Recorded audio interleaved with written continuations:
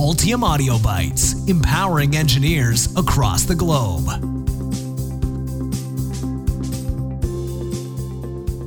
I used to think that high-voltage applications were only used in power engineering.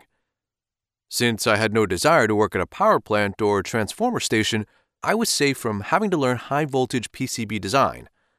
But my interest in space applications proved me wrong and forced me to confront my laziness. It turns out high-voltage applications show up in almost every industry, from manufacturing and power plants to medical and aerospace.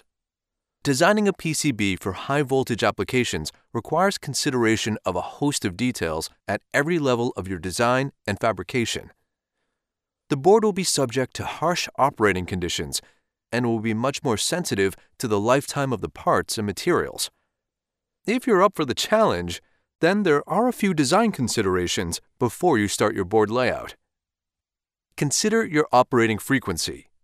The operating frequency of your product affects high-voltage design as much as ESD and noise management affect the board.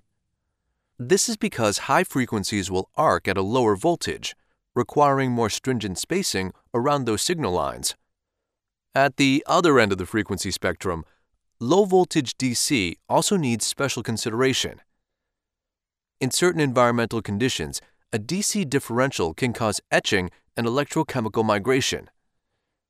While neither is desirable, electrochemical migration is the greater risk to performance and lifetime in high-voltage designs. This is because conductor pads or traces will grow delicate conductive filaments, sometimes called whiskers, that can eventually create a short between potentials. At a minimum, they'll create points that are more likely to arc and decrease the effective creepage and clearance distances on your board.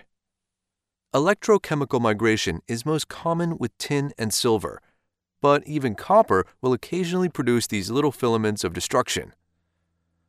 To minimize your risk, don't use pure tin or silver as a finish on your PCBs. If you're using tin, even a low lead content is recommended, as it will dramatically increase the difficulty of growing the conductive filaments. Derate your components. When you are designing for high-stress environments, component tolerances will get derated. That means that you reduce the functional maximum value of the current, voltage, or temperature for a component or material to improve its lifetime in your product. Often, it's calculated simply by taking a percentage of the manufacturer rating. The percentage is usually specified by a MIL STD or other specification determined by your customer and the operating environment for your product. In many cases, materials are derated to the average parameter value they are expected to experience, which makes for less stringent requirements and cheaper production. However, the risk in high-voltage designs comes from overvoltage events that cause arcing or corona on the board. You should derate to the maximum voltage rather than the average to improve the survivability of your product during an overvoltage event. Select your components.